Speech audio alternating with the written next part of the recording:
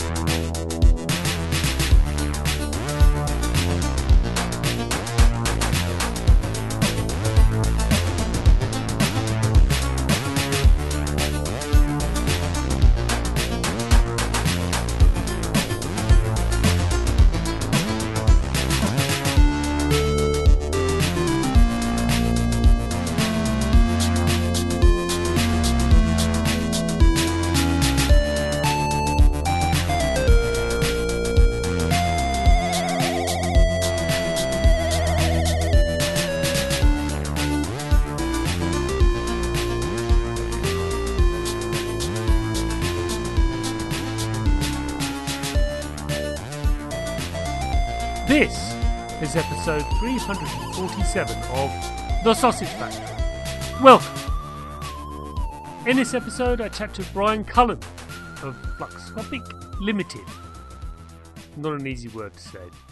About their environment-driven action-adventure game, Mayhem in Single Valley. Fascinating talk. Chatting to a fascinating man that is Brian. Really, really entertaining game. One of the most entertaining action-adventure games I've played in recent years. I don't say that lightly. It's really well put together. Again, a common phrase I use in these introductions, I admit. But the environmental interactions and a sense of progression and problem solving and really the reward you get when you figure out what you're supposed to do is so great. And you really feel you're breaking the game, even though clearly you're not. But you feel you're outsmarting the game developer themselves. And that's always a reward in of itself. And that's something we really get into with this game. Mayhem in Single Valley. Fantastic little title. It's on all sorts of platforms, but I played on the PC. Yeah, really fun little game. Fantastic soundtrack too. So you're going to hear a lot of that. In fact, you're going to hear that in a second or two. Or maybe you just heard the first one. Yes, sorry. Time. In the past, future. Speaking of time, shall we listen to me from the past talking to Brian? Let's do that before I get myself really confused. Chris, get us out of this mess. Brian.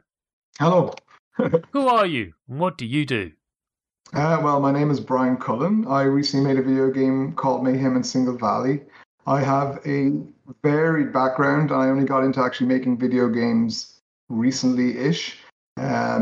I was born in Dublin in Ireland, and we moved around a little bit, but I have a background in... Go ahead. We're slipping into the second question, but yes. Okay, sorry. Okay, yes. It's okay. It's very common. Most guests do this because they build themselves. I'm gonna say what I do for a living, and then say how I did it. So how did you make a start, Brian? Do tell us. In video games. Okay. Actually, yes, I made a student project. It was the third year of a postdoc at University of Waterloo in Canada, in Ontario. And what I had been doing was actually doing more academic stuff like audio and how audio mixes with 3D visuals and things like that. So actual studies where we sit people down and stuff. And what happened was in my third year as a postdoc, I wanted to do something that was for myself and to kind of explore to explore a scratch I wanted to itch, which was to make a video game, and I wanted to explore how personal narratives could be intertwined with a video game, which is just what indie games are. So I'm not saying it was anything revolutionary, but I wrote a paper on it and looked at other indie games at the time. I'd also played indie games for years, but I'm probably veering into that second question again. So then I applied for funding with the game I had made. The game got a little bit of attention, not much, but a small amount of attention, and some indie reviewers enjoyed it, and I ended up putting it on Steam, which is maybe a good or bad thing. And it was an odd, like, kind of 20-minute little game. So after that, I used that to leverage development funding, and I developed Mayhem in Single Valley for a year. And it's a whole other version of the beginning of Mayhem in Single Valley, like a pixel art version that looks kind of older and a little bit different. And then I spent about another 2 years trying to get funding to turn it into a full production with a small team. And I gave up. I tried twice and I had given up. And on the third time, I was accepted for funding. So a small team of local talent here got together and made Mayhem in Single Valley. And what an extraordinary experience it is. And it's like relatively recent then that you've actually decided, I can make a game. And it just shows that this is no disrespect to your good self, sir, but the barrier of entry of making video games, this is something that's come up a lot in this show, certainly recently, is that has been lowered somewhat. Historically, one had to know assembly to make video games. That's 20 or 30 years ago, I grant you, but maybe 25 years ago, you needed to have some understanding of basically, coding one thing and saying, well, this memory address is doing that now, which means that one has to do that one over there.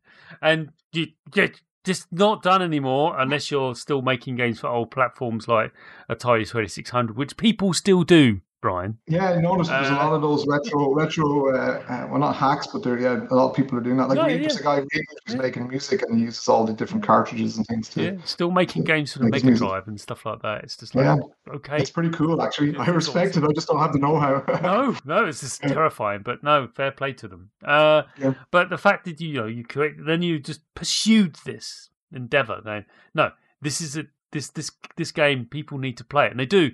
Mayhem in Single Valley is a game people need to play, and I remember playing it at PAX East. It might have been last year, not last year, the year before. 2019 maybe. You see, we're all time confused at the moment. That's okay. I forgive all time confusion. Actually, there was a PAX East at 2020. That's right. I was there stupidly because at the time maybe should I be here? Probably not, because it was just at the beginning of the bad times, which we're finally slowly starting to exit from. But it probably wasn't a wise move. But it's a game that I remember, and I put it in my notepad, a virtual notepad, so no one writes on paper anymore. But I did. I do. And I was like, I need to chase this up when it comes out, because I kept on like, I'll make sure I contact the dev and get them on the show. And time flew as it does. All of a sudden, this code dropped in my thing, and there it is. I didn't ask for it, but it's like, they're Title Builder great for that. And cool. And then I immediately contacted yourself and reached out and said, "Do you want to come on the show?" So that's how. That was last week, wasn't it? And we were like, it was, yeah. So how things happen quickly, yeah. Next question. This is the dreaded third question. It's a nebulous one, but considering your background, you might be quite comfortable answering this, actually. So here we go. As a creator of things, for that is what you are, what are your biggest influences?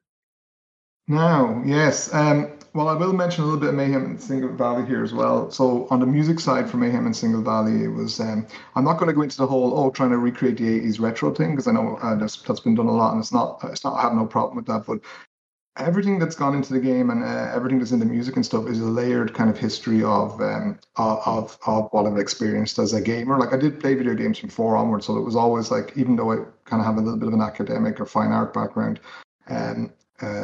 everything is kind of a layered from the past up until now. And there's so the things I was into was things like electronic music like techno, and Aphex Twin, and Chris Cunningham videos and things like that. But I also, obviously, going to the arcades as a child had a massive influence. But weirdly enough, when I was younger, it was like the Atari Commodore 64 up, but we never had a PC for years. I only got a PC after I finished my degree in fine art, like in 2003 or something like that. So I had to handwrite my thesis and stuff. So it's not like a massive, like I played this game and that game. There was games I played when I was younger, like Toe Jam and Earl, and I mean the Sega Genesis or Sega Mega Drive one. I'm bilingual now. I know my consoles in different necks of the woods. But there was definitely all these experiences from my childhood, teen years, and 20s and 30s, very positive gaming ones. But also definitely, I'm just into the idea of video games, the way it mixes all the mediums. So like if you're interested in writing a little bit, you're interested in sound design, interested in music, it's all there. And I was kind of making experimental animations. One was based on Coronation Street and stuff in Belfast, and it was all virtual world based. So it was like 40 Genelec speakers, kind of mix of strange audio and tearing apart the sounds of Coronation Street and having it wrap around you, and then weird creatures would appear on the screen that were projecting Coronation Street, and they were like 3D graphics. So it was kind of like I started off doing fine art print, drawing and creating collages with different newspaper cuttings and making strange creatures collages, and then that kind of seeped into doing music and cutting things up and learning about computers. I started learning about computers when I was studying music and media technology, which was kind of, again, a little bit later. It was like 2003 and 4 and stuff, I think. And then that went into, I did a electroacoustic composition, which is experimental computer music. And that was, that's when all my compositions were actually 3D animations mixed with sound design and trying to explore that. And they were very influenced by video game aesthetics and sounds from what I played and what I was playing at the time, you know. Does that make sense, or is that was a bit broad and a bit academic? And I'm not trying to be academic. I'm actually one of those people who went to college and university to use the equipment. It's interesting that you had. You're right. I mean, as Europeans, we didn't latch on to PCs until much later because of the cost of the bloody things. And also, I blew one up, actually, is another reason. My dad brought one home from work, and there was a switch on the back that changed the power, and I was trying to get a joystick working for it. It was like a Manic Miner type game, and I flicked the switch, and Nightmare of Nightmares, it was a different power setting, and I think it was just a black switch, and it didn't have any warnings or anything on it, or I just was trying everything because I was so desperate to play the game, and that probably made me afraid of PCs. And we hadn't even bought one. It was like Dad brought it home for us to use and have a look at, you know. So yeah. Oh, well. I was scared. I was scared of computers then for many years. Because I blew one up. Well, we've all been there. But no, it's remarkable that you basically saw the tools and you were trying to do something and felt, well, in order to paint this thing, for want of a better phrase or word, because I know there's way more to art than dabbing things on the canvas, but just roll with me on this one. No, I don't worry about it. Yeah, and you realise that, well, in order to have this brush, whatever this brush may be, I need to know how, in order to communicate my ideas and my thoughts and my concepts and what I want to create, I need to know how to wield the brush. And that's what forced you down the road of having to understand the intricacies of game development and what's needed. And that's, laudable. And it's, it's not something. Well, when you were not a banana, I kind of always said I was dragging it through the mud. So that was my taster of what to do, what not to do, how complicated these things are, and releasing a game, how stressful it can be to get negative feedback, or I had to harden my ego or whatever. Or maybe the opposite. So I had to develop thick skin, is what I'm trying to say. So yes, to me it was an extension, and because it was interactive, and I actually love video games in my personal life. It's kind of why am I making these weird 3D animations and all that are fine. There's no problems with them, but I didn't, like you were saying, because of the background of a lot of people who had needed specialist knowledge to make games. But then when Unity arrived and things like that, it was a lot easier to access these things and deal with code and stuff like that as well. So yeah. I was definitely on that edge. Yeah, all that stuff happening. Yes, yeah. But next question. Yes, I feel like I'm at the end of Who Wants to Be a Millionaire. I used to watch all the shows, like on Channel 4, I used to read the teletext every day. I think it used to be Game Central or changed even from Oh something yeah, else yeah, to yeah. Game Central. And then it went to, it's on Metro now. I shouldn't be advertising other sites or whatever. But I'm saying there's Metro. I think it's the same guys that worked in Game Central, but I have that. So any more British references, I'm all there. We used to, we had BBC and all that kind of stuff. So feel free to drop, yeah, Yeah, yeah, it's going to references happen. if you It's going want. to happen. Yeah, okay. We try to be as international as we can, but sometimes, Yeah. So, my next question is this: what video game developer do you most admire in the industry, and why? Well, I mean, I've just been following indie games, so I'm going to probably just change your question a little bit. Sorry, but I've been That's following a lot of the okay. indie games. At the time, I was watching games like the Stanley Parable and all the kind of famous Yes. indie games. And those, again, I was kind of coming at from an ignorant perspective. So when I started making You Are Not Banana, I was going, oh, I better look into some indie games because again, I wasn't really a PC gamer, I was a console gamer, and I just played mainstream stuff a lot of the time. I would grab the odd quirky game like Okonami and all those kind of games, like the one where you're painting and you're a wolf and stuff. And I played all the like a lot of the mainstream games and also loved any oddities that came out too. But that to me it was kind of a build up and a layering of those kind of games and the knowledge I was attaining by sometimes I was cheating and just watching YouTube videos of Let's Plays and trying to catch up because as I say I felt like I was really far behind on my knowledge on that kind of thing. So I mean Jonathan Blow and The Witness, that kind of stuff really appeals to me. Actually the ending he had to The Witness, and I won't try and spell it all out here just in case, or maybe it doesn't matter at this stage. But that was actually an ending I had a similar ending I had written for Mayhem and Single Valley. I wrote kind of like a movie script. I'd written a script as well, just as an experiment when I came to Canada, a movie script just to see what was involved with it. And then I kind of translated that over. I know games and movies are not the same thing. People are probably shouting at the podcast, but it was the idea of just setting a scene and coming up with ideas and coming up with a story arc. All that stuff was useful. So I was grabbing information from all over the place, as I say. And the idea of going to, like, as I say, a techno concert, and it's like a big engine that's in front of you, and it's like the music is louder and bigger than you, and all this kind of stuff. And those kind of thoughts are always in my head. I'm like, how do I create something that's full of life and noise and surprises and exploration and things? So that's my thinking more so than I'm not. I listen to lots of things and I've been fans of things, as I say, the Pixies and music and stuff, but it's weird. I don't uh, I don't follow one person religiously and then try and make my work like theirs or anything like that, which is not what you were implying, but I just try and grab stuff from everywhere if I can.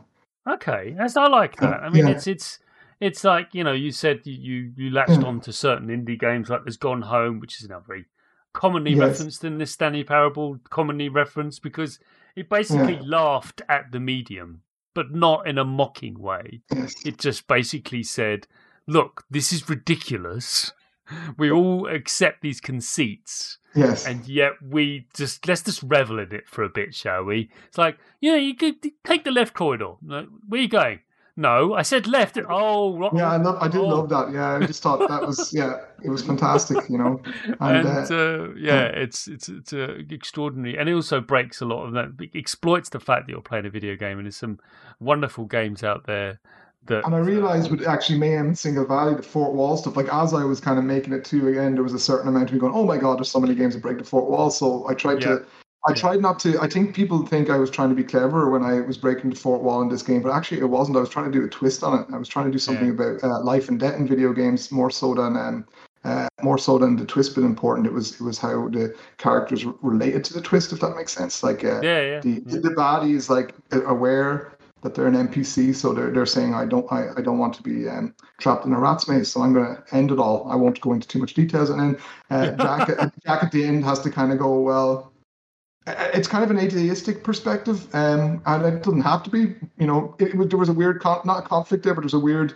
thing where there's devs that created the game world, and that's like obviously like a god type situation there where the characters are all dependent on the creators with any creative medium, but then the main character himself has to kind of go, well, what's my place in all this? It was meant to be a bit like the Matrix, like the first one, where actually the ending is a little bit abrupt and it's a little bit like shrugging your shoulders kind of stuff, but it's also meant to be what next, or was meant to be what next. I'm not sure the game's popular for another chapter, but the idea was that from there, what happens, and where do we go, with this It's always concept? nice. It's always nice to do it because everyone else can do their epilogue. It's fine.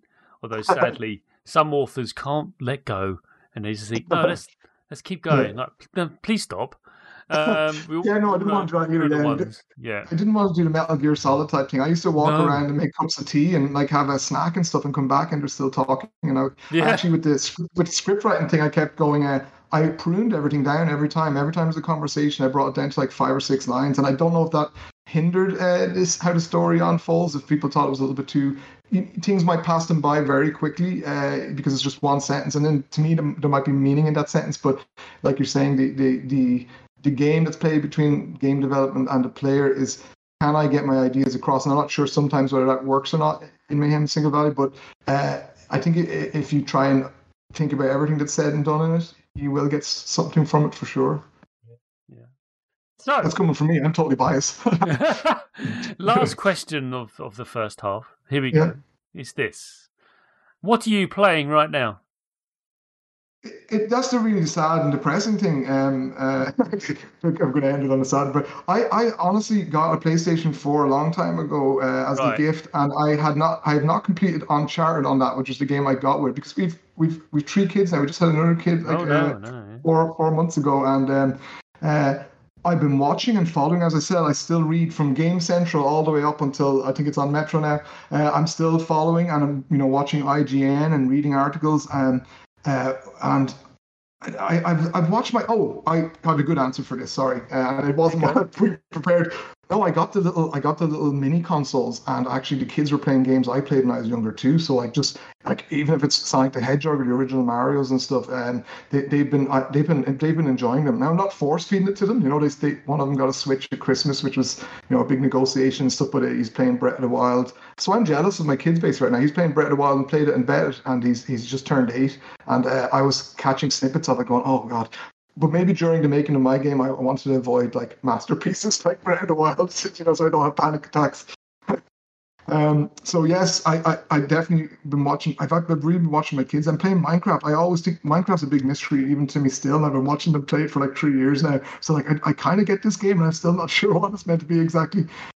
So that's what I've been playing. And I've been playing nothing, and my kids have been playing games, and I've been watching them and trying to learn from that a little bit. Yeah, I love the mini consoles for a variety of reasons. I love the fact that you get the original controllers form, but built with modern sort of like systems, rather than you're picking something up that's likely to fall to bits because it wasn't designed to last 30 years. It's designed to last 3, not 30. Well, we had a rabbit attack one of our controllers too. It chewed through the wires like the school pet rabbit that came here. So I almost there's forces trying to stop me from playing video games all over the place. Even rabbits. Yeah, especially rabbits, considering. Considering, absolutely. Considering. Maybe that's where it all was inspired from. Probably.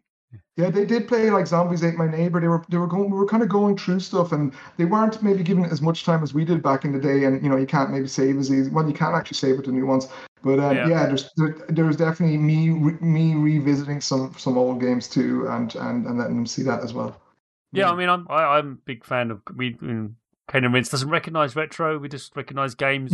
A game could be made last week, or indeed 40 years ago. That's nice. That's nice because there's a throwaway culture sometimes, isn't there? Like if it's new, exactly. It's great, and if it's not, it's not.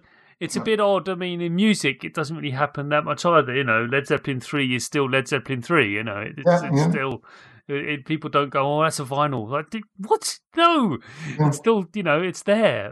So it doesn't really work, but it's a medium, and it should be treated as such.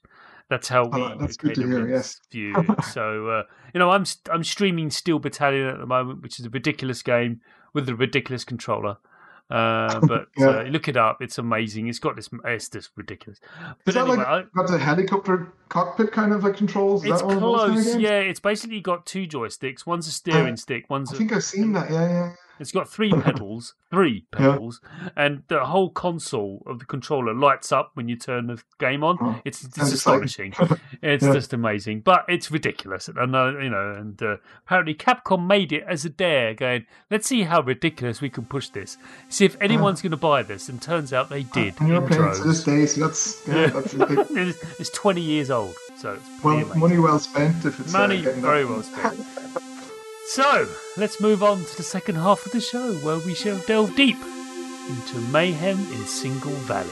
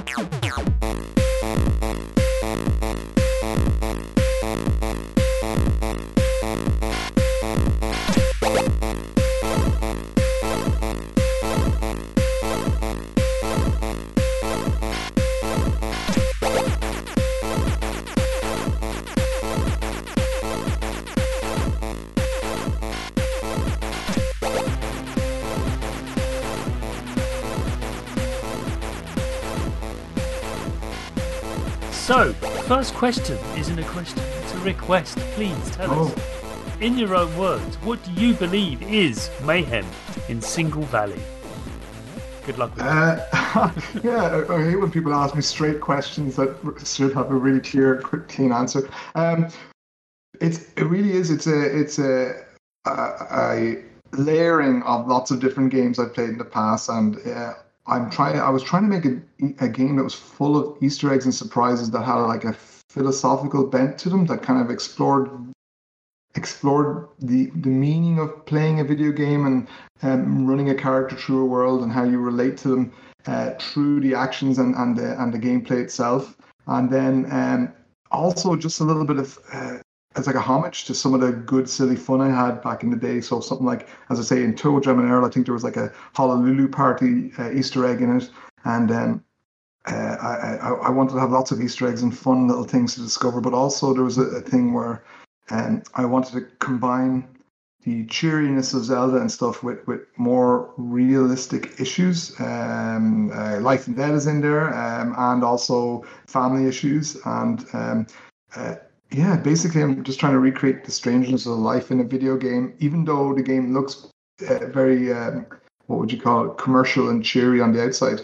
I think there's a few hidden layers in there that people hopefully pick up on. Oh yeah, so yeah. okay. This whole it opens up with something. So we say parental relationships. It opens up with, and that's quite hard hitting, and it did make me a bit of a lump in the old throat. Going, yeah.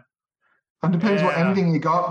We didn't get to maybe explore as many endings as we wanted to, but the idea was that the more you explored the game, there was some key things that you could do through curiosity that would benefit the ending as well. You know. Yeah, but we don't delve into story too much on this. I won't give it away. No, I'll keep it all abstracted slightly, not to ruin we the game. have to focus on the abstract. I don't want to damage sales on this.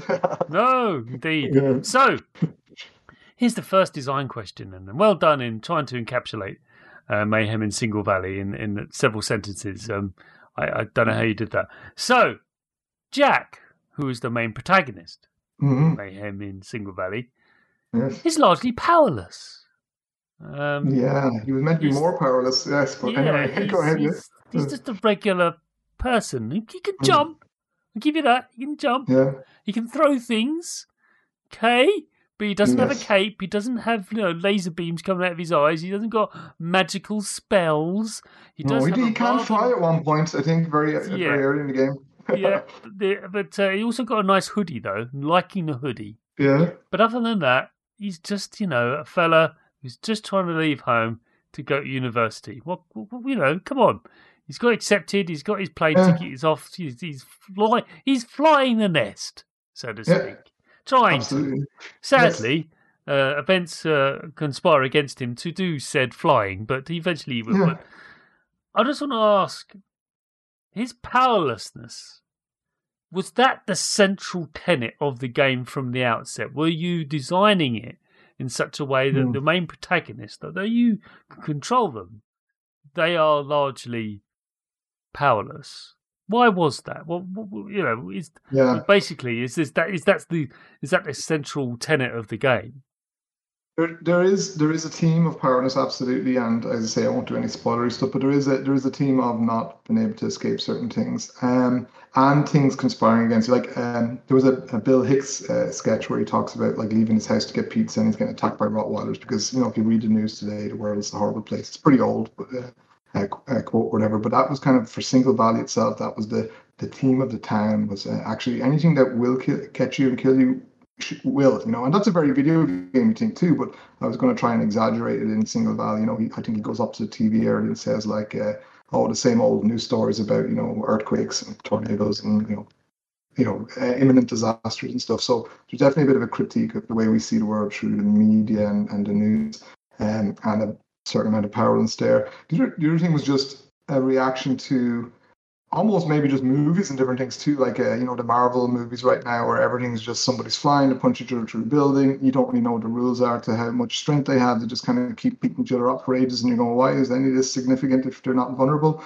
There was a little bit of that there too. I actually wanted to, even the slingshot was a slight compromise in the end where he was really going to just throw stuff, and the idea is that things didn't feel scary or dangerous if you're not vulnerable. And weirdly enough, it doesn't sound like the type of game where this would be a factor, but I actually want to be kind of realistic in terms of the gameplay for the player themselves. That if you're going to figure something out, you're going to have to move something, you're going to use gravity, or you're going to wedge something, or you're going to drag something. But it was all very, I would actually, with the team, we'd always have our back and forths about this, and I'd be always fighting for realism. Weirdly enough, even though I knew the game was totally off the charts in terms of story and stuff, and realism, and it was quite silly and things, but that was my idea there, that actually I wanted to play something a bit more like Resident Evil 1, say, where you feel vulnerable, you're running around, and actually in that you have a gun. I wanted to do a zombie game without a gun and killing, which is, again, maybe a little bit like Undertale that way in terms of just the idea, but we took the hard road slightly for that. All right, making the zombie game without killing. Even the stun, I won't get too much, but the stunning as well was another slight compromise too. But we had to kind of up the ante a little bit. But you're right, there is a theme of that in the story and in the surroundings and the world. Yeah, it's a little bit nihilistic, maybe. Yeah, and also you discover something that counters the effects of the thing that's causing the chaos. But I'm not going to say what that is because it's an awesome discovery. Yeah. It's great. But yes, you did hit on something that's you hit on something there that I haven't like, as I say, the kind of the generic theme as well. There was often the idea of helping people out in life and what it means to help people out, and having a finite life and where it goes from there, and your actions within that finite life.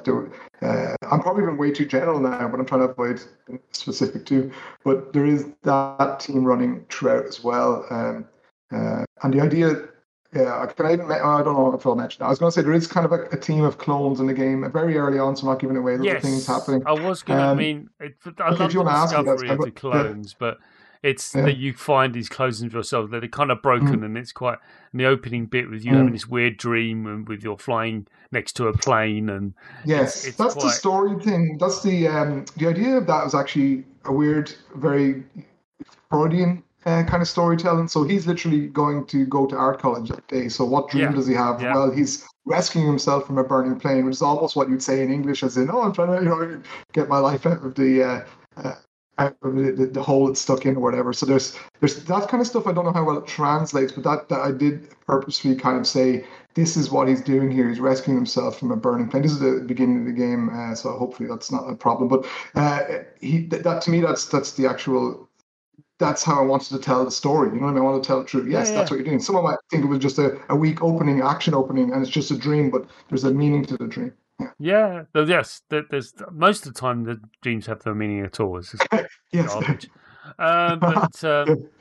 So the experience of playing the game, which is Mayhem in Single Valley, is there's a lot of puzzle solving aspects, more than I initially thought there would be. It makes sense that there would be.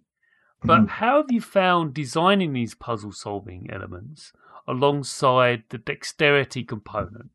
Now, what I mean by that is there are times when in order to solve a puzzle, you need to be quite dexterous and competent with platforming and jumping and timing and stuff. Yes. How have you found balancing those two things?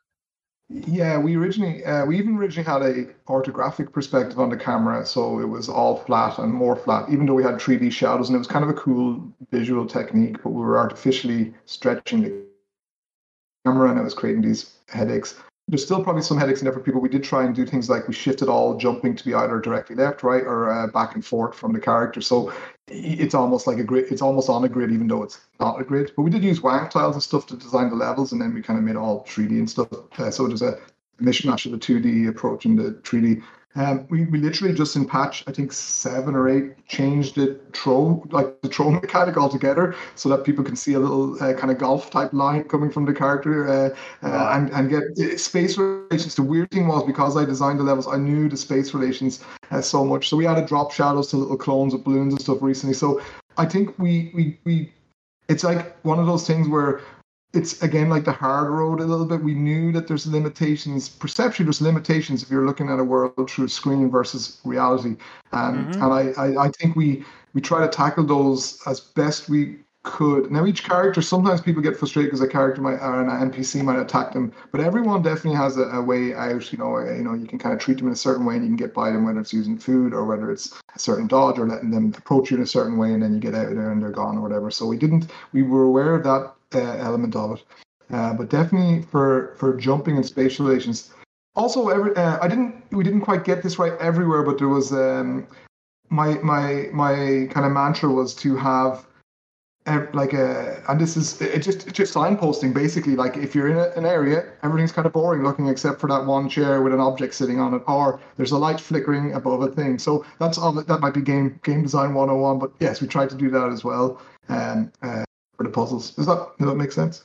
Yeah, it does. I think you realise it's a difficult part of it, though, for sure. And it is because what is this game? Is it a puzzle-solving game? Is it a platforming game? What is it? And so, my reaction to that is both. Oh, yeah. Weirdly enough, it's a sandbox. There's goal orientated action planning going on with the AI. So we were seeing it like a sandbox. So we even designed a game where we were kind of going, oh god, we could make 20 more levels with this whole one system. So you might meet characters later on that are almost like Metal Gear Solid kind of thing. So if you throw something, they'll go and look at it. You know what I mean? And it doesn't matter what that thing is. If you roll into an old tree, it might fall over. But if you throw an acorn at that tree, it might fall over. Or if something attacks that you and misses and hits the tree, it'll fall over. So we kept things so broad. It was almost like I had a dream in my brain about this. Like, this is, when you have Flights of Fancy and all this kind of, was like, oh yeah, like in the future, this could be like the Grand Theft Auto of crazy indie games. You know what I mean? Like a weird city that you can go around and find all kinds of crazy things, and Easter eggs, but it would be a bigger version, But we kind of put this stuff in place for that. Even like if you can save, you get auto saves, which again, some people, we had to fix them up a little bit in our recent patches. But if you save the game at any point, like we kind of did stupid things game design wise. Like you can save the game at any point, and then every chair that you pulled, every acorn that you threw, it's going to be floating downstream or whatever. It's all there. It was kind of like persistence of the world. And we were thinking ahead for that, but we might not get to use it again. But yeah. That get me out a lot of holes, the saving. Thanks for that. But you've already sort of hinted at this, but I want to expand on it more. There's a reliance on the player respecting the environment that they find themselves in Mayhem in Single Valley, as well as the creatures that inhabit that environment. What have you done during the design process to inform the player that what they can and can't react with, and what kind of things they should do? How have you found informing the player outside the tutorial, just the experience of playing through? What have you done? How have you found that to make sure that the player has some chance of understanding of what they can and can't do? I mean, I'll talk about one puzzle, but I won't go into specifics again. But we did one where you kind of arrive in an area, and then literally there's paths that go from the area to other sections. It's kind of an early enough part of the game. So environmentally, sometimes it's just paths, or the habit of every level having an entrance and exit, even though you can backtrack if you want through certain levels. There's certain cut-off points story-wise. But so as simple as that, but also we did some blunt things too, and I was always on the fence about using them or not, where there's an interact shine that flashes every once in a while, just to give people that extra hint, or if it's a certain type of collectible, it might have a certain shine, particles dancing around. But to me, it just like kept the game 16:9, and there was a thing about, not that matters as much, but there was a thing about composing levels. So to me, as I say, anything important will stand out from the general grass, trees, shrubs, stones and rocks. And then the other thing is, I mean, the eyes of the creatures glow, so if they're in the dark, you'll spot them. And they'll also give you little warnings in terms of their animation. Like if you get too close to a certain creature, it might, give you it might stand up and let you know that it's there. And then you have to kind of, walk away and it'll go back down. And it was learned by trial and error in an old school way, I think, for some of the game. I can't be very objective about this question because, as I say, we built on things and played and got feedback and changed things, and I was pretty fluid like that too. But originally it was going to be you didn't even have an inventory. That's why Jack holds everything in his hand. It was almost me, that's the inventory. So I think I came into it a bit naive and crazy in some ways, in terms of I kind of wanted no UI and I wanted everything to be in the world, and that makes sense, and I could try that challenge again another time. But we definitely had to kind of pull some of that back a little bit in terms to make the gameplay more enjoyable and less frustrating for people. Yeah, you can. Some people you successfully have done that, but you're right. Yes. I think there are, and I think the idea of actually making things flash, or have Jack say something like, oh yes, for sure. You can interact with lots of things. Yeah, he does. Yeah, he does say things. It's point and click, like. Yeah, he comments on things like, "Oh, that could push that over," or "The wind could puch that over." Yes, and that was it. Like, yes. Really? Why would anyone say? Oh, I see. Yes. Yeah. His internal monologue is a hint. And again, we wouldn't have had that hint originally, and then we realized, oh, you know what? This isn't so obvious. I think some people also were a little bit intimidated by that aspect of the game, and I was kind of in my head, I'm going, oh no, it's a sandbox. You can go, use whatever's around you, and you can grab and throw and do whatever. And I'm not saying it's like Go Simulator or something where, I don't know, everything just blows up and does certain things. We have to be kind of careful. It was very hard not to put to put people in situations where they'll just break the game. Like originally, all key items you could pick up and throw off a cliff, and if you did that, it was like game over. What can you do? So we had to compromise again. Key items became something. And this is to say, maybe coming from my ignorance towards the design, but I also think it gave it a kind of unique flavor in terms of I'm approaching things and saying, well, no, I want to learn for myself why this is a bad idea. Yeah, I mean that the whole concept of you destroying a key thing. That's 20 years old. When they used to call it dead man walking. It's quite a dark thing to say, but basically you're playing a game for a good 30, 40 minutes, sometimes longer, not realizing that you failed to do something an hour ago, and that you got to a point where I'm stuck. I can't do the thing, and I can't go back to where I was because I've just oh god, I've had to do all this all over again now because I forgot to do one thing, and it's it's now regarded. We made it very automatic too. Like if you pick up a teddy bear and a kid needs a teddy bear and you go up to them, the dialogue will continue on. So a lot of it's very much, as I say, the point and click element was there, and I was I was looking at a lot of those kind of games too. But it was you're using Jack to explore the world, and he's giving that verbal and internal or external feedback on things, and some of it is trivial, might be a cup of coffee in a microwave, or it might be this and that, and that's always for story reasons and to give people background stories and things, but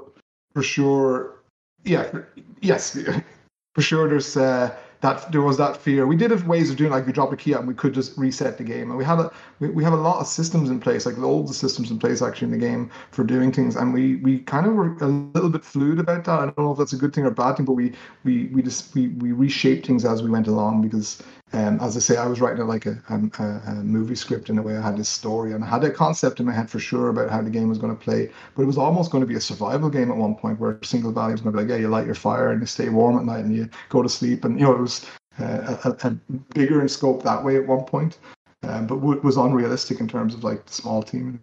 Mm.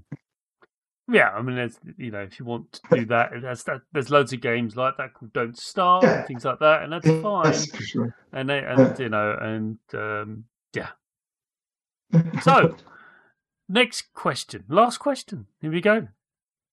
Perfect. Okay. Collectibles are dotted all over Mayhem in Single Valley. They're everywhere. There's baseball cards and Tamagotchis and all sorts of things. I did like it when I found a blue Tamagotchi. I was very happy about that. Yeah, that's good. And it also, not only is it just thing, you could also find tracks for the original soundtrack. Because you find these little tapes, and you find the tape, and then you slam it into your Walkman. And because this game is set in many years ago, and you have audio tapes into a music play device, which what people used to do back in the day. And then you get a new track for that particular area. It was fantastic. How much fun have you found designing these little collectibles, and why do they exist? Well, actually, collectibles themselves almost became a little gameplay thing too. So if you really want to get them, sometimes we put them in areas where you need to do something clever, or you need to at least face some kind of foe or whatever to survive to get them. But the music track idea was weirdly enough, it was a time element too, because I designed the most of the music in the game, and there was I know that most games use the traditional thing of where they overlap and they dynamically change, and I was thinking about that quite a lot, and I was thinking about listening to Commodore 64 loading screens when I was younger on, you have those big old wooden or fake wooden, faux wooden TVs, and they'd be booming, and I absolutely loved the music. So there was this thing where I was going, that music wasn't interactive and didn't change, just kind of played over the game and didn't care. And if it was a good tune, it's a good tune. And I was thinking, time-wise, that suited me down to the ground too, but also I kind of felt like I don't want to just do the thing that I'm meant to be doing. I want to just do what I feel I should be doing. And with You Were Not a Banana, a game, my first student game, the soundtrack was really important to me. And my background in music and stuff too, I really cared to try and make something that kind of combined like Jonathan Dunn's music or Rob Hubbard's music together. And with this one, I went, I'm just going to make a kick-ass soundtrack, and hopefully, and I don't know if it is, but for me, I want to do the best one I can do. And for me, it was like, well, yeah, you can pick it up as a tape and you can listen to it, and you can play another track if you want later. It's a kind of a blunt way to make a soundtrack, and definitely against the grain of what people should be doing. But it helped time-wise too, and also I just thought if the music's good enough, it will. And I did actually design the music in relation to certain levels too, for sure. Like there was obviously a more romantic kind of 1950s type crooner music in the school and stuff. So yeah, I don't know. I kind of went off on a tangent there. So collectibles, they may be a bit of a gimmick, I'll be honest, but it was also to explore the world more, and you might discover or see something that you wouldn't have otherwise, and also just to reward people for exploring and maybe taking a wrong turn or going to a room with virtually nothing in it. You'll always find something to reward you. And then there was a nostalgia factor too. We were kind of making a compilation of things from the 80s and 90s, like Garbage Pail Kids and things, and then maybe making our own slant and twist on those. Yeah, I the soundtrack's phenomenal, so well done. But thanks. Yeah, it's definitely brought back with some significant tunes from the C64 days. I mean, I wasn't like, I didn't own one as a kid. I had a friend who owned one, a couple of friends who owned them. That means you enjoyed it more. When you don't own something, it's like you really enjoy it. I had a Spectrum, and then I defected to the Amstrad, but I still enjoyed the SID chip. And was it a green screen Amstrad, or did you have full color monitor? I was middle class enough to have a color screen, sir. I have to say. So I know. You're probably still playing that one too. Yeah, it's just people always say, "Oh, I had a green." No, I always get that pause, like no one had a color screen. Yeah, I did. It was phenomenal. Anyway, at least you did it. It's the first time live on my show I had a color monitor from Amstrad. Color monitor Amstrad. Like no one's like, no, I did. How could you not? My reaction to it is when people say, like, "Well, of course I had a color screen." Are you insane? No one had that. Like, well, I did. I think we played Barbarian on it, and I remember with the color one, you could see red blood, and we're like, "Wow, that's so much cooler." It was amazing. It was very pretty. Well, not for the person to have your head chopped off, but anyway, for sure. Mayhem in Single Valley, which is developed by Fluxscopic Limited. It's a great name. Where's it? I always get surprised by people's reactions to things, because I was like, I had about 20 or 30 names picked out. I'm not business minded. I'm an art college student at heart.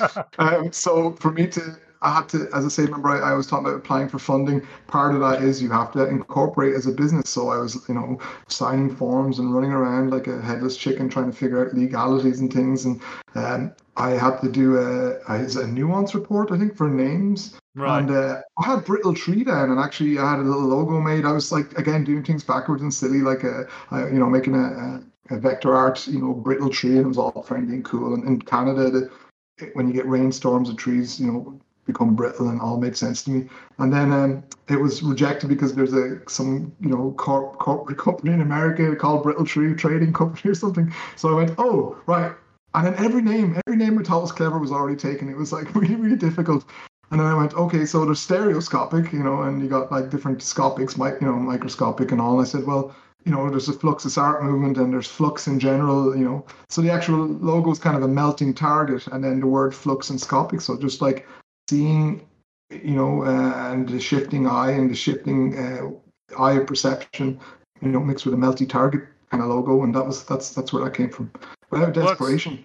It works. It works. Could be a medical company too, is the only problem. So yes, Mayhem in Single Valley is also it's published by Tiny Build, and is out now on platforms.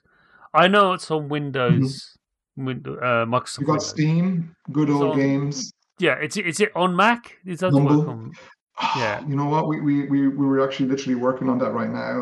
Right. But we had to do. There's a few compromises, so we're just. I don't mean in terms of gameplay. We're just checking out some art stuff just to kind of make it run a little more smoothly. That's fair. That's fair. So we're looking at that one. But for sure, it is on Windows PC. That is for sure. Yes, and it'll be out on. Well, it's out. It's been out a while actually, since the 20th of last month. But and it's the best time to play it. We've got lots of patches in there and gameplay feedback that we've incorporated into the game, so we feel like it's a solid build, and it should be a lot of fun. Well, I will be streaming it soon. All right. Yes. I'll be because this is a game. I'm too scared to watch. I'm always too scared to watch in case somebody hits some bug I've never seen before. I'm like, oh my god, what really? We did how did it a million times and it never happened. But anyway, if you hit anything, you've got direct contact line with me. If you hit anything, I do. I'll actually take your Brian, what have you done to me? It's like that. No, I've got an Xbox One controller plugged in. Yes, it plays well with that actually. Yes, yeah. That's really. I mean, I do like playing games on my PC with a controller. But unless it's an FPS, when it's Doom or something like that, I always go to mouse and keyboard. So you can play this on mouse and keyboard, or and we've used Rewired, so you can use like the PlayStation 4 controller, the Xbox controller, and all that. So we definitely tried to up the game. If you play You Are Not a Banana, that's all keyboard, and it's very clunky, but it's a weird enough game. You might enjoy it. Yeah, it's fine. So, Brian, it's been wonderful having you on the show. Yes. And you're more than welcome to come back on the show. As I say, it's really nice for someone to take an interest. Oh, really? Okay. Yeah. You want to say it again? Yeah, I'm probably from shock. That'd be great. I know I said thank you so much. I'll take you up on that. Yeah. Honestly, whatever next thing you've got sort of bubbling out in your head and it spits itself out, you're more than welcome to come back on the show to chat about it. But until then, thank you very much. Thank you, Chris. Thanks so much. You have been listening to the Sausage Factory podcast, part of the Cane and Rinse Collective. Support us for just $2 per month at patreon.com/Cane and Rinse for early, extended and exclusive podcasts. Find us on Twitter, Facebook, Instagram, Twitch, YouTube and at our website caneandrinse.com.